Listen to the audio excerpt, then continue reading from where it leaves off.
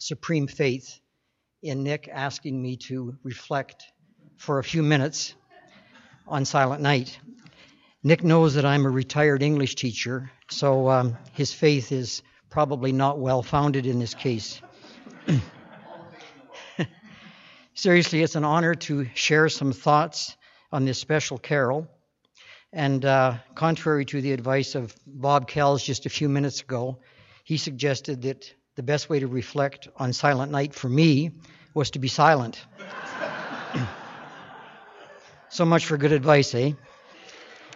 Silent Night is a very old hymn written in 1818, 200 years ago, by Franz Gruber, a German composer. It's often identified as one of the favorite of all Christmas carols. Thankfully, it's usually sung in the traditional way. I often think that artists like our very own Leonard Cohen must be rolling over in their grave oftentimes when they hear some of the adaptations to their creations. The setting of this carol is certainly worthy of special mention. The Star of Bethlehem shines brightly on this old barn, and even though temperatures are in the 10 degrees centigrade range, we find a cozy, sleeping baby Jesus lying on a bed of straw, tended to by a tired but very loving mother and Joseph. Think about this, folks. Surely our all-powerful, all-wise God would know something about the proper staging for an event such as this.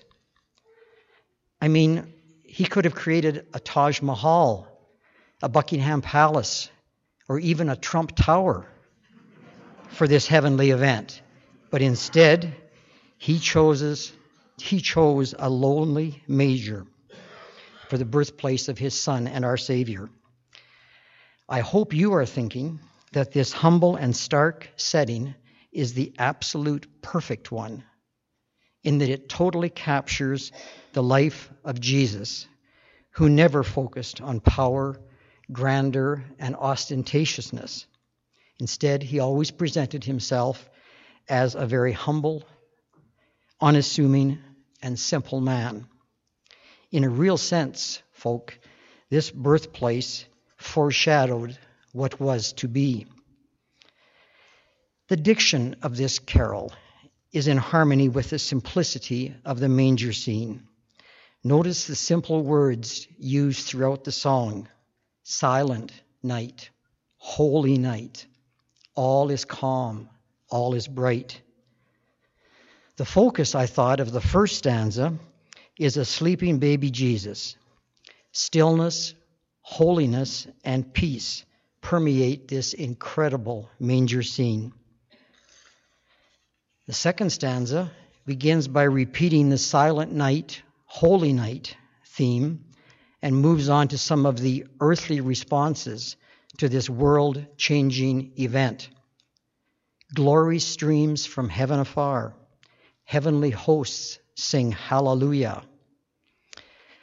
And I think probably the most incredible of all of the earthly things that are happening is the shepherds who quake at the sight. By the way, quake means to shudder in terror and fear. Why? Why the fear? Perhaps this is a question that could be your homework assignment for this week. The final stanza, actually someone added 3 more stanzas to the song, but I'm not even going to acknowledge them, takes us further into the godliness that fills this manger scene. The baby is the Son of God. He beams love's purest light, and perhaps most importantly, he represents the dawn of redeeming grace. Surely this redeeming grace is the very best of all the gifts that God could possibly give us. And if you weren't already burdened with homework assignments, I'd ask you to wrestle with the concept of redeeming grace that comes to all of us with the birth of Jesus Christ, our Savior. So, folks, is it any wonder that this carol, so full of reverence and humility, remains such an important part of our Christmas traditions?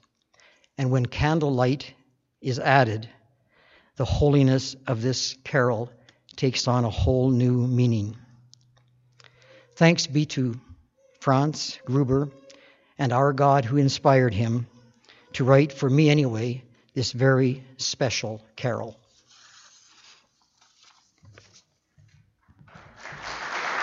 Awesome. Thank you.